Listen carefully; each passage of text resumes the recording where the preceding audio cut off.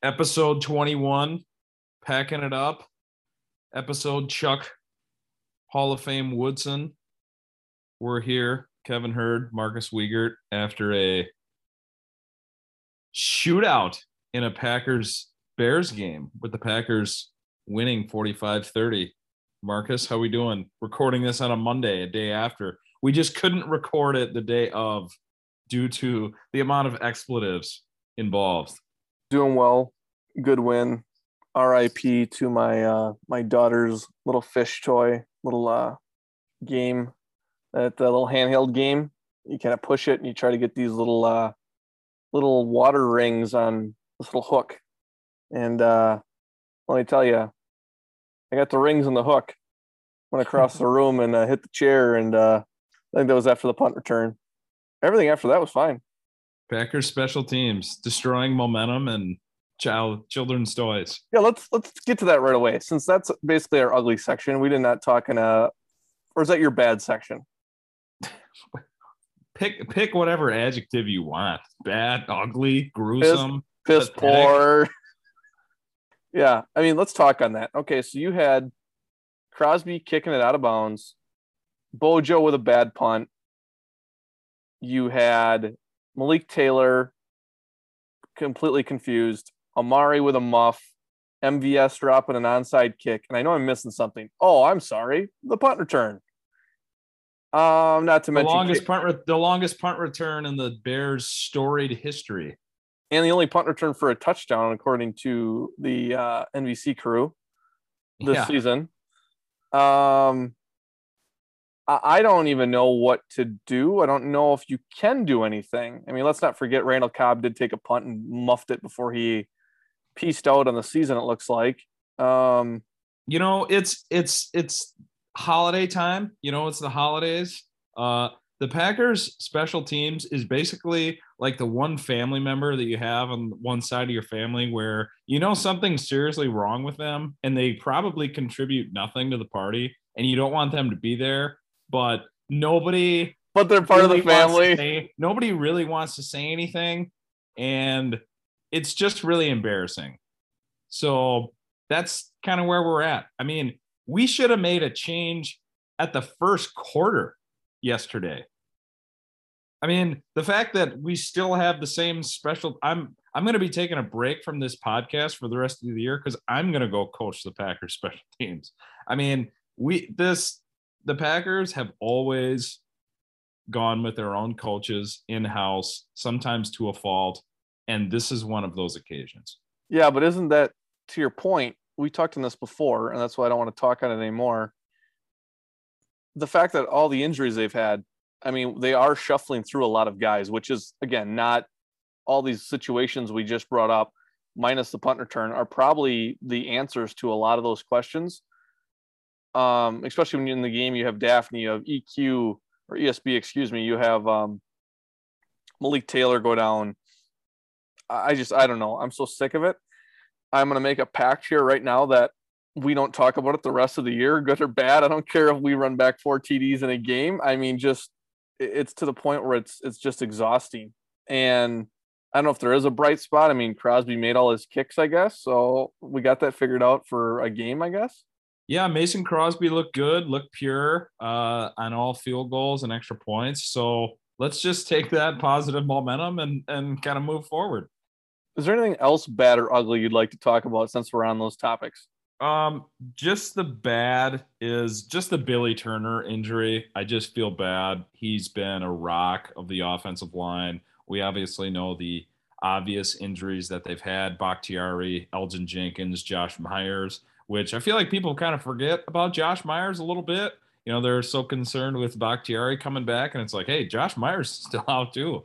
But yeah, just Billy Turner going down, just one of those plays that's unfortunate where he's doing his job and gets rolled up on. And I don't think he's missed a snap this whole year. And so just losing another guy and just having to replace him with Dennis Kelly, who I felt was serviceable, but you never want to see a guy get hurt, especially to a unit that's already been banged up. Yeah, I don't really want to talk any more bad or ugly, but I will give a shout out since we usually always talk about the Packers, and I feel like I might be breaking a little bit of our code here. Let's give a shout out to how bad Matt Nagy is, since this might be a sayonara. I believe it was 4th and 1. He's still coaching the Bears. According to Google, he still is as of right now. But there's a chance that might be coming sooner or later that he's piecing out. I think he had multiple opportunities, if I'm not mistaken, at 4th and 1s. One was early in the game, one was late in the game. And I don't know what he's doing. I honestly hope he can finish out the year and they run the table here just to bring him back again, because it's embarrassing. I mean, I put myself in these other teams' shoes, and you just got to go, wow. I mean, what the hell is going on? Justin Fields has got a lot of talent.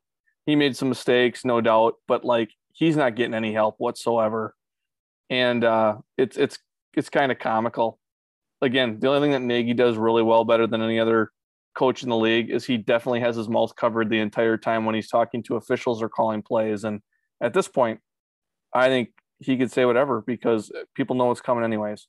It's just crap. So to the good part of the game. My star of the game, we always disclaimer on this show, like, hey, we're always not gonna, pick the obvious Rodgers, Devontae Adams, and they were once again very good. I'm gonna go with Allen Lazard. I feel like I mentioned on podcast not last week, but the week before was, my question for the Packers heading in was getting more help at the wide receiver position, and Allen Lazard showed up. 6 catches, 75 yards, had a touchdown. They're just going to need another second option. Obviously, Cobb is dinged. Hopefully, we can get him back at some point as another reliable option. But it was good to kind of see Allen Lazard get touches early and just make some more plays. We know what he means to the run game. So he's just going to be another guy that they need. I mean, I know we don't talk about Rodgers like you just kind of said, but the dude was unreal last night. And now, again, something's wrong with his toe. I honestly think he's just making this up to make teams feel like they got a chance. I mean, it's so bizarre. And whatever they're shooting in his foot is obviously working, and they're going to keep doing that. But my good was Devondre Campbell. That guy looked like somebody stole the keys to his vehicle because he was fired up, man. 16 solo tackles, the most tackles, are tied for the most single game tackles in a game since 2000. And this guy, again, started in Atlanta and Arizona, last 5-6 years of his career, and just on the street. What a story. I mean, honestly, like, are you freaking kidding me? This guy's amazing. I mean, he's out there only making $2 million. And yeah, if he's probably only driving a Honda Accord with that money. So if if people are stealing his keys, yeah, I hope he plays like that every week. Him and Rasul Douglas are probably sharing rides to practice, and they're definitely going to be having a nice rides coming up here in the future. My good was, the offensive line. I mean, they just, I felt, Billy Turner got injured, and then I don't think there was real much conversation about the offensive line after that, which is a good thing. That's why they signed these guys. Dennis Kelly just, after starting every game with the Titans last season, he hasn't played a snap all year this year, and he just came and filled in, and he was serviceable. There was some pressure. I think Rodgers tried to extend some plays and, got sacked a couple times, but that's just kind of the nature of the beast there. But, the offensive line just did its job again, and I don't know, they're just working wonders back there with shuffling guys, moving guys around, guys coming in and playing well that haven't played all year. It's pretty incredible. My fun, and this may not make a lot of sense, my fun is seeing Amari Rodgers on the field on offense. As you could read from my tweets, I honestly feel like the guy's confidence is completely shattered. Not a real shock there based on how he's been playing.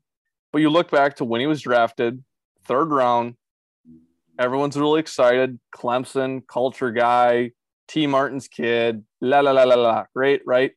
And then Randall Cobb comes in, who he knows very well, but I feel like completely shook his confidence. Basically took a spot from him. And you, as I know, in the world of athletics, you lose that confidence. Tough to get back. and they haven't really given him an opportunity to get his confidence back.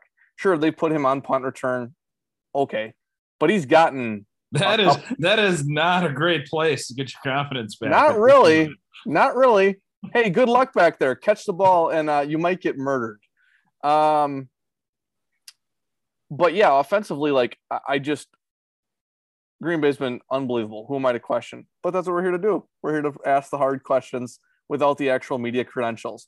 So, again, Amari's playing offense for, I don't know, 4, 5, 6, 7 snaps in the fourth quarter because Malik Taylor and ESB are down. But why can't he be on the field? Why can't there be a jet sweep? Why can't, I mean, the guy can play, but they got to get him some confidence. And again, I think he is a guy, when you're looking at the playoffs, a guy who's an X factor guy who hasn't stepped up yet, who could have a 40-yard punt return, who could have a big catch, who could do something big. Like, I don't know, why not get him in some of these games where we are winning by 14 points in the fourth quarter or something like that? I think he's got a lot to give, so I'm glad to see him out there. I hope they don't give up on him because, again, we've all seen it with Devontae. We saw it with MVS. I just think Amari's just another one of those guys right now that just needs a little help. Right. I think it's a fair question, and it's just coming from, a very knowledgeable Packer fan like yourself, and that's why we're doing this. But the question that you're asking is, the Packers last year had Tyler Ervin. What's the difference between Amari Rodgers and Tyler Ervin? Like last year, they had sub packages where Tyler Ervin was, running jet sweeps and, running, those arc reverses or arc motion in the backfield and getting some different looks. And they just haven't done that with, Amari Rodgers, which you would maybe peg him as that guy. So I think it's definitely a fair question. I don't know if they're, saving it for a different time of year, but the comparisons are definitely there between him and Tyler Ervin, and we just not seen him being utilized in the same fashion. So, well, and just one more thing on that, not to belabor on that, but like, obviously, if he was really struggling, he could be inactive. We do have Juwann Winfree, who played a little bit, who I actually really liked in that Arizona game when guys were down with COVID. Like, there's other options. So it's like he is active.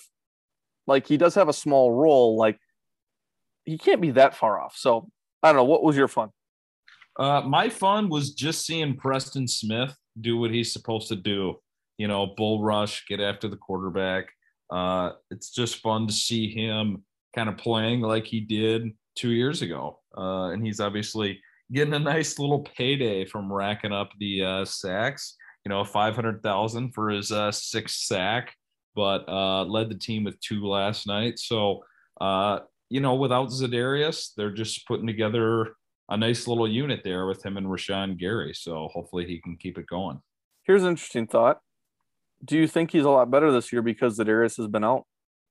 I think the more Za'Darius plays, the less opportunities for Preston Smith because they kind of rotate guys. And so maybe his numbers aren't as good when he has less opportunities. So I think that does factor in. But I think he just kind of bet on himself. We talked about the pay cut that he took, and a lot of it was heavy incentive-based type payouts, like I just mentioned. So I feel like it's a combination of both. He's gotten more opportunity to be on the field. He stay healthy, but also, he has a big incentive to, go out and get those numbers and produce the type of stats that are important to his position, pressures, sacks, stuff like that. Well, this Sunday, 3:25 at Baltimore. Not sure if Lamar Jackson will be active in uniform or not. But Tyler Huntley, who's played in a few games this year, kind of plays a little bit like Lamar, obviously not as polished, but Baltimore's still a very good team, very well coached by the better Harbaugh, I would say. Your thoughts on the game on Sunday? Yeah, gonna be another tough test. I mean, we're looking ahead. I'm got the LA Rams Arizona Cardinals game on right now with the Rams ahead by 2 touchdowns, and you don't want to worry about it. You just want to focus on the game that's in front of you. But the Packers have NFC number 1 seed hopes, and this game kind of matters. And they just have a tougher schedule down the stretch here, facing some of these opponents, with the Ravens being one of them. Ravens top 5 offense in terms of yards, top 3 rushing offense, which in the past that would have given Packer fans a heart attack anytime a team runs the ball. We would, go a little overboard, but so far the Packers have fared well against it. And then, Baltimore always has a solid defense. They are actually the top rushing defense in the NFL. So I hope the Packers don't get a little too one-dimensional and rely on the pass. We see how that works out last year at Tampa Bay. That was not pretty. But we've said plenty of times on this pod how we choose not to run the ball on first down and decide to throw it, which I felt like the Packers did a little bit last night. So great matchup, good preparation for the playoffs. I'm excited for it. I can tell you one thing we really don't have to worry about as Green Bay Packer fans, and that is you take a little stroll over the standings here, and we will not have to worry about playing for the first pick overall this year. If you think life is bad, as I did at some points last night, picture yourself being a fan of the Jets, the Lions, the Texans, or the Jaguars. That would mean you have 3 wins or less. You would have rookie quarterbacks who are taken with some of the first picks in the draft playing like absolute crap, new coaches who are in their first year, or a team in the Houston Texans who unfortunately had their entire team given away by their previous coach and GM. So big Texans Jaguars game this Sunday. Yeah, somebody's got to win, right? I guess they could tie. Somebody's got to win, but we'll tune into that, and then watch the Packers. Yeah, your thoughts on Urban Meyer? I don't have any because I don't know if he knows that what team he's coaching or who is on it. So That's I do true. not have any thoughts. And this is a Packers podcast, so we'll stick there. All right, folks, until next week,